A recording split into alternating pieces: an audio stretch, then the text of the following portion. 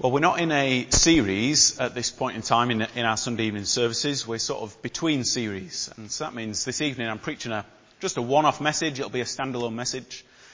But in coming to prepare for a message like this, or on a night like this, it leaves you asking, what can I be teaching people? What would it be a benefit for us to read together? What does God have to say to us from His Word?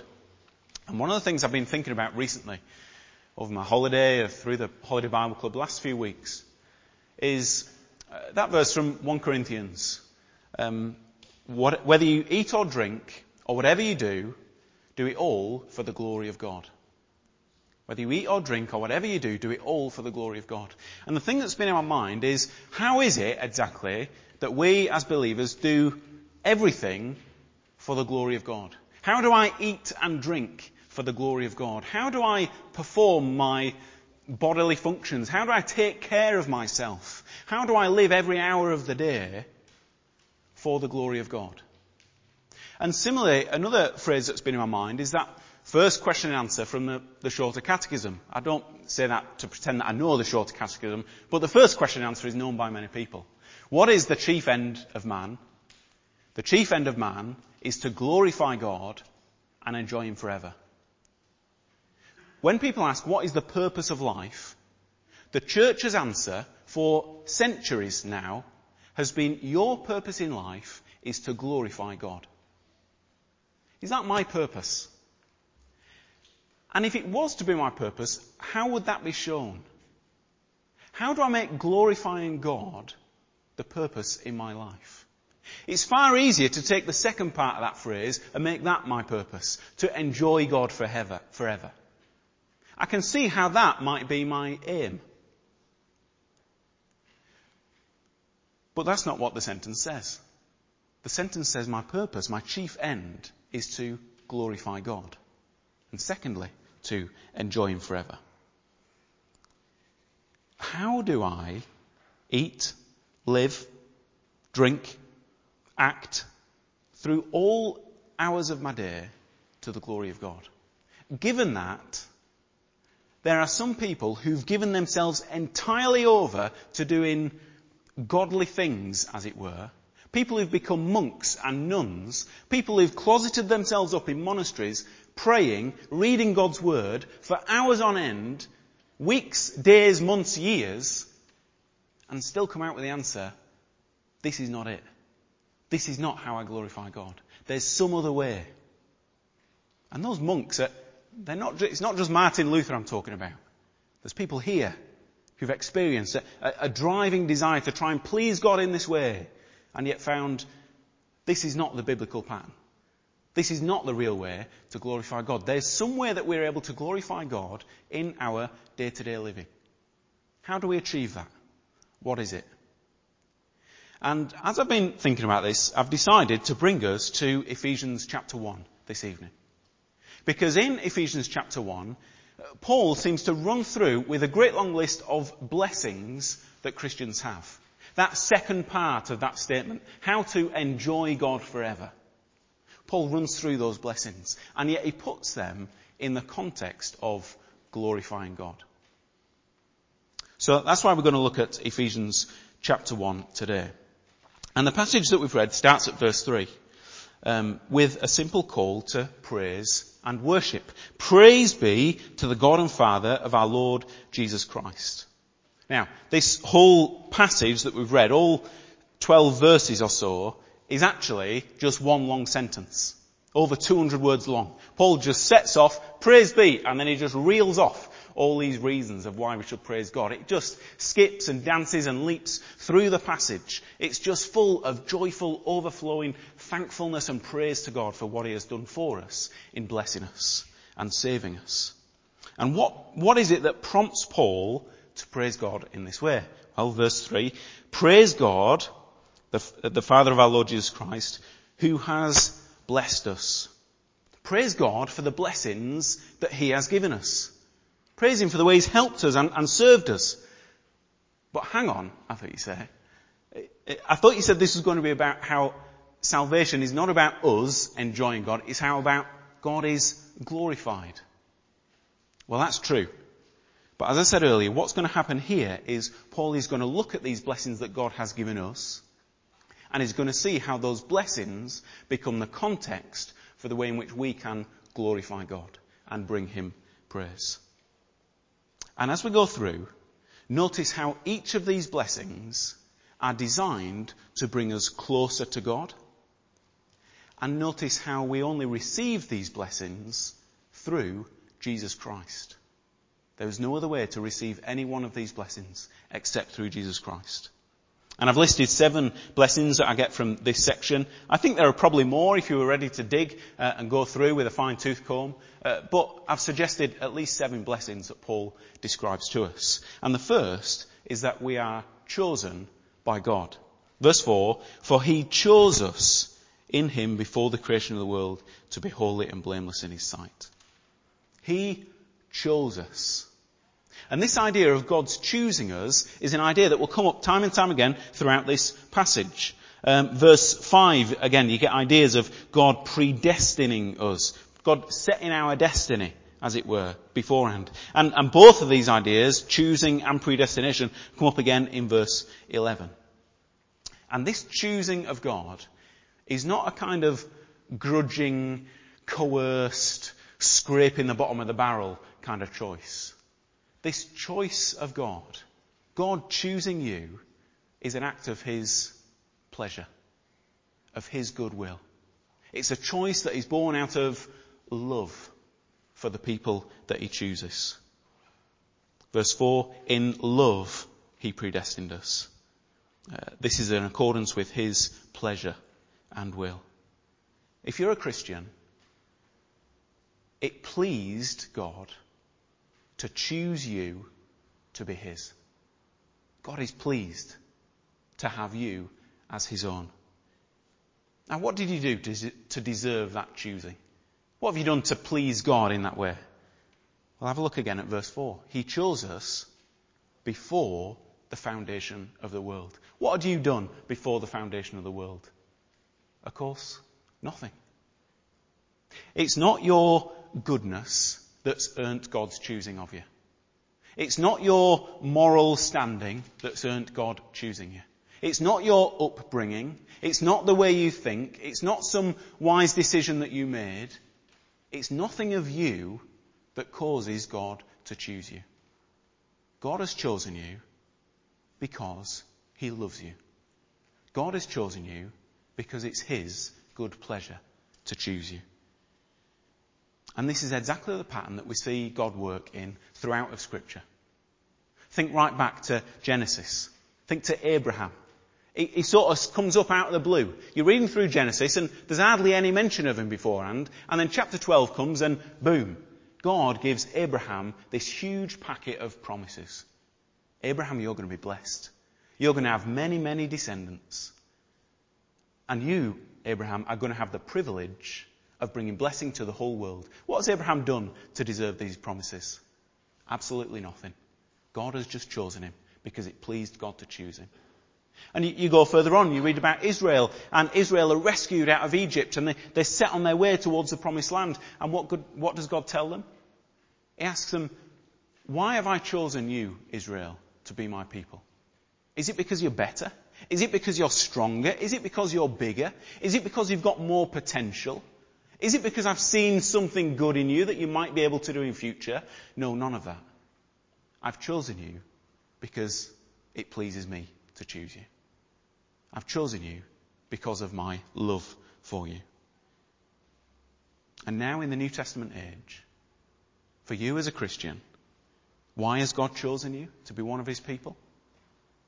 Not because of anything you have done. He's had his heart set on you from before the foundation of the world. He has chosen you to be his own. Yes, there was a time when you were distanced from God, when the reality of your life only looked like you were an object of God's wrath, not of God's love. And yet, the reality of this choosing comes into effect when? When you put your trust in the Lord Jesus Christ. Verse 4, he chose us in him. This choosing of God does not happen apart from the person of Christ. If you are chosen in Christ. If you are loved by God and drawn by Him, that choosing happens in Christ. The first blessing that Paul points us to is the blessing of the privilege of being chosen by God in Christ Jesus, His Son. But secondly, what purpose did God have in choosing certain people? Why has God chosen us? Well, verse 4 describes it. He says, God's chosen us to be holy and blameless in His sight. That's why God's chosen you. He's chosen you to be holy and blameless in His sight. Think for a moment what those words mean. You are holy. That's what you've been chosen to be holy. To be holy means to be set apart for God. All the world belongs to God. Everything in existence is His. And yet He chooses you to be set apart for Himself. He chooses you to be something different. He chooses you to be reserved as His special, treasured possession. And not just for the sake of being different. Not just to set you apart. Not just to draw a dividing line between you and some others arbitrarily. But He chooses you to be devoted to Him. He chooses you to be obedient to Him. Yes, this God who has thousands and thousands of angels at His beck and call, who can do His will so easily, just at the click of a finger. Yet God chooses you to be holy, to be set apart, to be devoted to Him.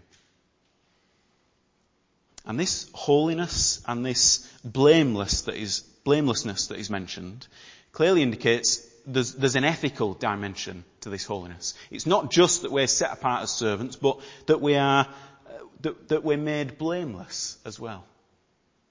That though we are part of fallen humanity, though we have turned our back upon God, though we've done the exact opposite of what God would have wanted us to do, God chooses us to make us obedient, to make us blameless. And He's able to consider us perfectly obedient, without fault. He makes us like Him. He makes us share His character, holy and blameless. And that begs the question, how does that happen? How are we made holy? How is a sinner made blameless before God? How can I share the character of God? Well, again, it's not something that we earn for ourselves. God doesn't just set us off on a path towards holiness and blamelessness. He doesn't just show us where it might be found. Actually, He makes us holy and blameless. But not by what we've done, by what Jesus Christ has done on our behalf. Just as God chooses us, not because of what we've done, but because of His love, so God makes us holy, not because of what we've done, but because of what Christ has done on our behalf. This holiness doesn't originate with us. It doesn't end with us. It is given to us from outside. And so we are dressed in holiness, as it were. A holiness that's not our own. A holiness that comes from none other than the Lord Jesus Christ. That's where our holiness comes from. That's where our blamelessness comes from. And even those things that we do as Christians, you might say, well, yeah, I do some things that are holy. I do some things that are blameless. Sometimes I am obedient to God. But even those actions that you do that can be counted blameless, or that can be counted holy, where do they come from? Jesus, when He's speaking to His disciples, says, I am the vine. You are the branches. If your life bears fruit, if your life bears the fruit of holiness and blamelessness, it's not because of anything in you. It's because you, as a branch, are abiding in me, the vine. And the fruit that your life might bear doesn't spring from you or anything in you. It stems from me, Jesus says, the vine. So this holiness and this blamelessness is only received in and through the person of Jesus Christ. Thirdly, we are in God's family. God didn't just choose us and set us His servants to keep us at arm's length. God draws us intimately close towards him. Verse 5, in love, he predestined us to be adopted as sons through Jesus Christ. Now, we've already used this title of God already in our service this evening. He is our Father. Is there any more preferred title that a Christian might use to refer to God than our Father? I don't think there is. Just think how often we start our prayers with our Father. And why do we refer to God so often as our Father? I think it's because it encapsulates so much of these promises and these blessings that we have. To call God our Father means that we recognise that he is the one who begets his children. He is the giver of life for his children. We would be nothing. We would be dead in trespasses and sins if it were not for the life that our Father has given us. Calling God our Father means that we recognise that he cares for us, that he provides for us, that he knows what is good for us, that he knows everything about us. Calling God our Father recognises that just like a father disciplines and teaches and trains his children, God will discipline and train and teach us. But not in a way to damage or harm us. Not in a way to just step on us and tread us down into the muck. But in a way to teach us and to help us grow, to build us up. That's why we call God our Father. Because he allows his children to learn and develop. Because he doesn't stop them from entering danger at times. He allows them, under his guidance and supervision, to go through that danger in order that they might be taught, in order that their faith in him might be strengthened. The Father is the source of our inheritance. That's not something we often think about in today's culture, but it's true nonetheless. Our inheritance comes from our Father. And that's just as true for a Christian as it is when we think of natural relationships.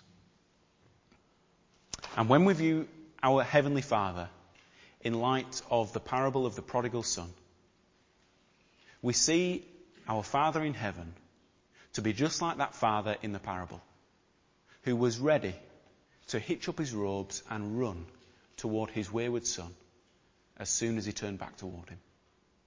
We see ourselves as that wayward son. And we see our need and the foolishness of not returning to that Father.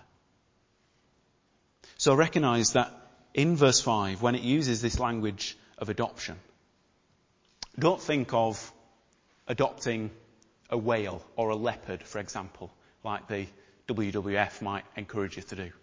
You know, that kind of adoption. You sort of send off some money, but you don't really know the whale. You're never going to see the whale. You're never going to ride on its back or anything, you know. It's just here's some money, here's some help. And the adoption is distant and far off. It's also not like the adoption of a pet. You might go down to the rescue centre and you see all the dogs nice and well cared for, set up in their cages, all nice and fed, some of them potty trained already. And you choose, which dog might I adopt? Which of these lovely little darlings might I take home to live with us? Now, the language of this adoption is the adoption of a child left for dead in the gutter, in the streets of Mumbai or some other struggling city. In the dirt, unlovely and unloved. And his God stoops down and picks him up and puts him in the palace of the king. That's the imagery to think about in this kind of adoption. God himself chooses to become our Father. And now we're already starting to build something of this picture of the great mountain of blessings that Paul wants us to realise we have in the gospel. And we mustn't forget that these blessings, this choosing, this blamelessness, this sonship that we only have in and through and by virtue of our union with Christ, by the way, these things aren't without cost. Verse 7, in him we have redemption. That is, redemption means to be purchased or to be bought. God has bought us. He's purchased us. At one time, we were slaves. Slaves to sin. Bound by sin and totally under sin's control. We'd given ourselves over. We'd prostituted ourselves to false gods, to worthless idols, to our selfish pride and our sinful natures. And we were trapped in a cycle of life that led us unable to choose for ourselves anything good, and certainly unable to choose God for himself. And God, in order to adopt us, if he was going to draw us into his family, in order to make us holy and pleasing to himself, had to buy us back from those things which once had us. He had to redeem us, like buying a slave in the marketplace. He had to pay the price to free us from our old master, to draw us to himself. And so we no longer belong to those things that once had us. We no longer belong to our sinful nature. We no longer belong to sin which once mastered us. We now belong, we are purchased, we have been bought by God himself. We are his possession. And what was the price he had to pay? We have redemption through the blood of his Son. Verse 7. The blood of Jesus Christ. That was the cost of redemption. Not a world, not some galaxy, not a new universe. Just think, could you offer a universe for the life of a man? It seems a pretty steep price. God could have done that in an instant. How much did it take him to create a universe? He could have offered a universe if that was the price. But it cost him so much more than anything in creation. It cost him his Son, who had to become part of the creation. Life itself becoming man and then offering his life unto death. That was the cost of redeeming you. That was the cost of buying you back from your old slave master so that you might now belong to God himself. And this redemption doesn't happen through anyone else other than the Lord Jesus Christ and his blood. So we see that the adoption that we enjoy is not without cost, but it costs more than we could ever know. It's not God showing philanthropy that springs from his buckets of wealth like Jeff Bezos or Bill Gates might do. God saving us is a sacrificial commitment to us that gave almost all that he had in order to make us his own. And when did this happen? Remember this, the fourth blessing, that this happened while we were still sinners. While we were sinners, Christ died for us. When we were enemies of God, when we hated God, when we had our backs turned against him, when we weren't just ignorant of him, but we were actively going against him, seeking ourselves rather than him, seeking to put ourselves on the throne of the world, or at least our little worlds. When we were shaking our fist at God, when we were spitting in his face and kicking him while he was down, that's the time that Christ died for us. Christ died for us while we were still sinners. It was the redemption of sinners that Christ made on the cross. And so as well as being redeemed, we also have, verse 7, the forgiveness of sins. And without this forgiveness, there would be no peace with God. We would still be under his wrath. Without this forgiveness, we would still have to answer for our own wrongdoing, for our own unbelief, for our hatred towards God. We would have to face the full consequences of being rejected by him forever and ever, just like we had rejected him. But the blessing of peace with God comes through faith in Jesus Christ. Because as we're united to him, he is declared innocent on our behalf. And our sin is transferred to him, and he pays it for us on our behalf. And so to be saved means that you have moved from a status of being rejected by God, facing his anger and facing his judgment, now to a status of acceptance, receiving his welcome, receiving his peace. These are the riches of God's grace which have been lavished on us. Now, as we move towards the end of the passage, we're going to see how this relationship with God begins to intensify even further. In verse 9 and 10, God goes on to reveal the mystery of his will. Now, the thing that makes this blessing so significant is not just the fact that we, as humans, as people, can know something of the plan of God. We know what God plans to do. Just think of the privilege that is. We shouldn't forget that privilege. But that's not the real magnitude of this blessing here. That's not what makes this blessing so significant. The thing that makes this blessing so significant is its content. Verse 10, God has a purpose to bring all things in heaven and on earth together under one head, even Christ. God's plan is that one day Christ is going to exercise the authority that is already his. He has all authority on heaven and on earth. And one day he's going to put that authority into practice. He's going to trample on every authority, every power, every dominion that sets itself up against him. He's going to crush them. He's going to defeat them. They're going to be trampled under his feet.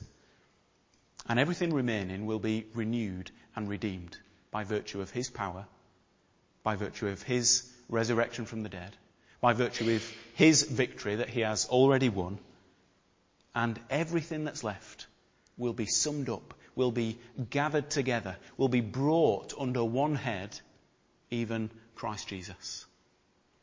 And the great promise of the gospel is that you can be part of what is summed up under him. You can be rescued. You can be safe. You can be included in Christ. This is the inheritance of Christ. This is the reward given to Christ by God the Father for the work that Christ has done.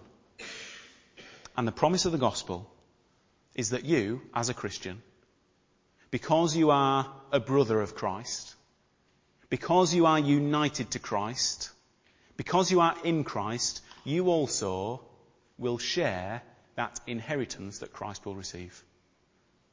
Christ is going to receive all things. Everything is going to be summed up in him. That's his gift from the Father. That's his inheritance. That's what he's waiting for. And you have been made a co-heir. You also, on that day, will reign with him. You will rule. You will trample all that injustice, all that shame, all that defeat, all that hurt under your own feet.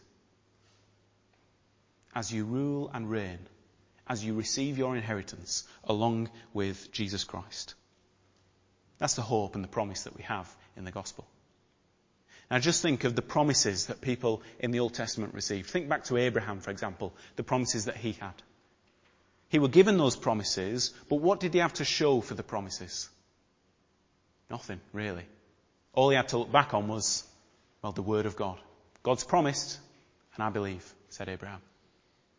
Think about Israel.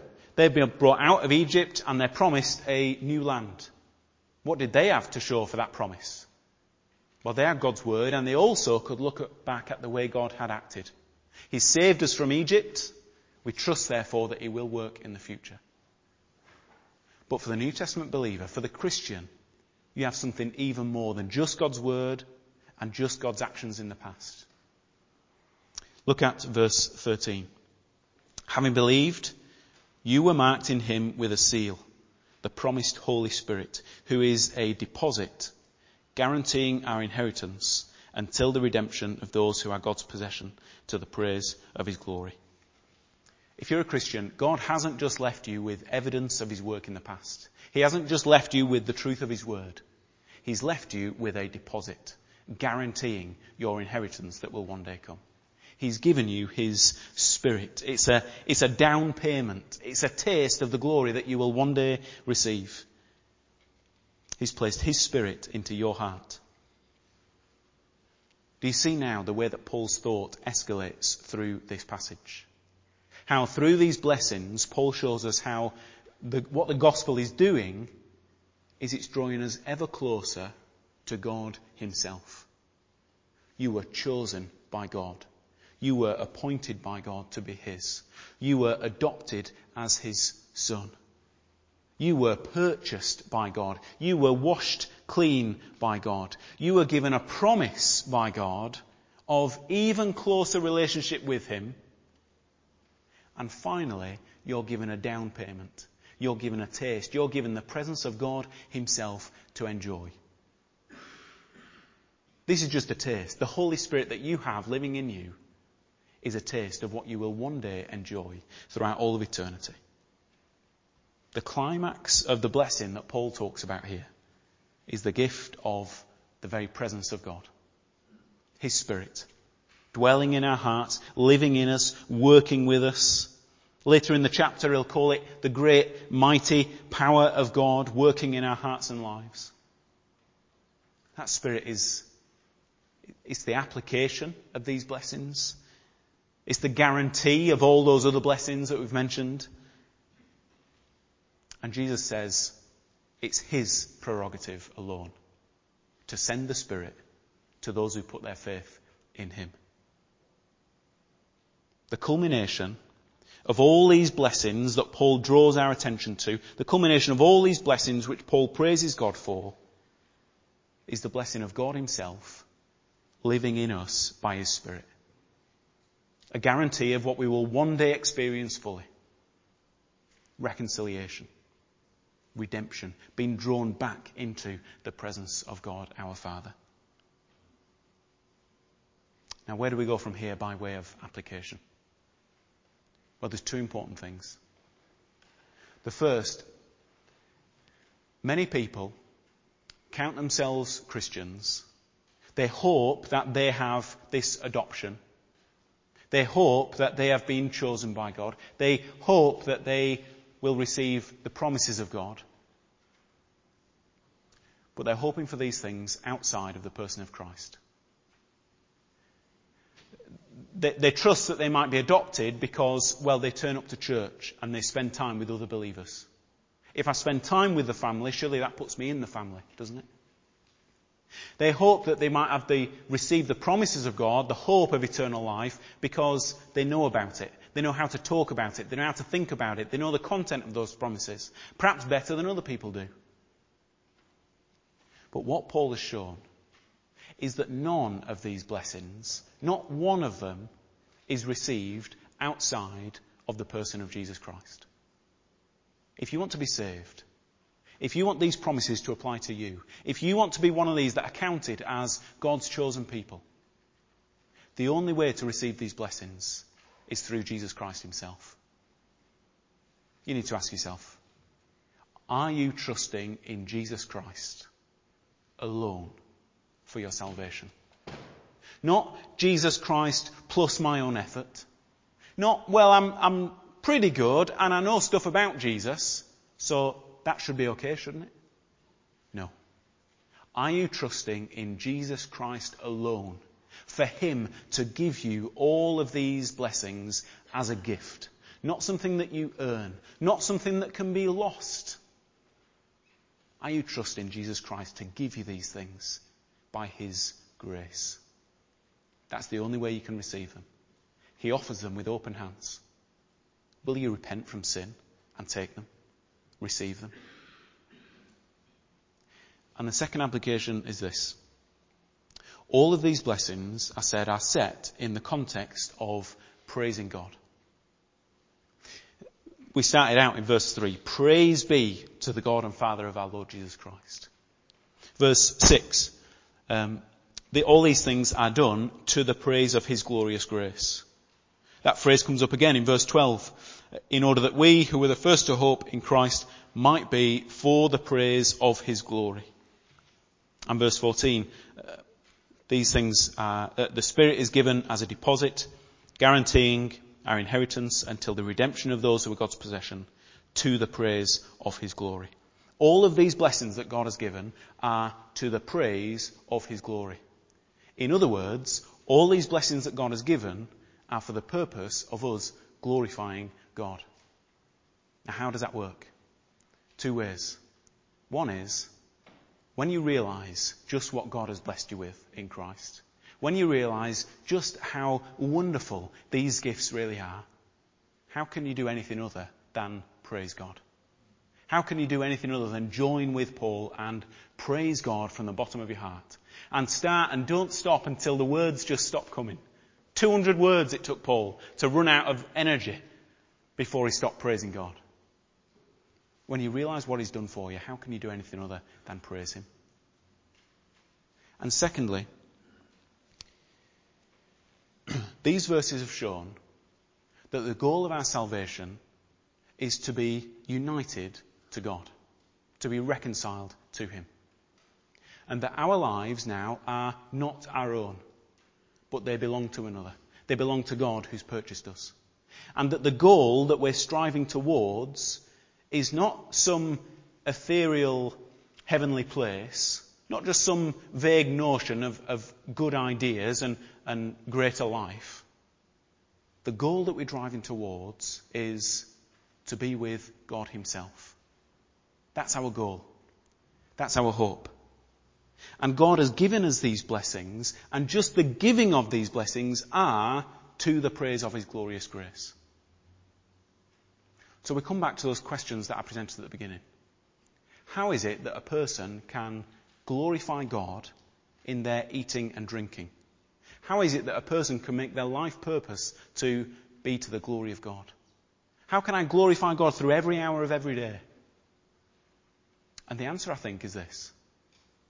When our lives are lived, recognizing that the goal of my life is not me or my pride or my selfishness or anything in me, but my goal in life is God himself. And when I recognize that any of these blessings are only received in and through the person and the work of the Lord Jesus, that causes me to live in a way that glorifies God. That causes me to shun the things that this world chases after. That causes me to speak of him in a way that promotes his glory towards other people. That causes my whole life to become a sacrifice of worship to God. We glorify God when we live not for ourselves, but for him. Seeking him, chasing after him, hoping for him, trusting that one day we will be united to him completely.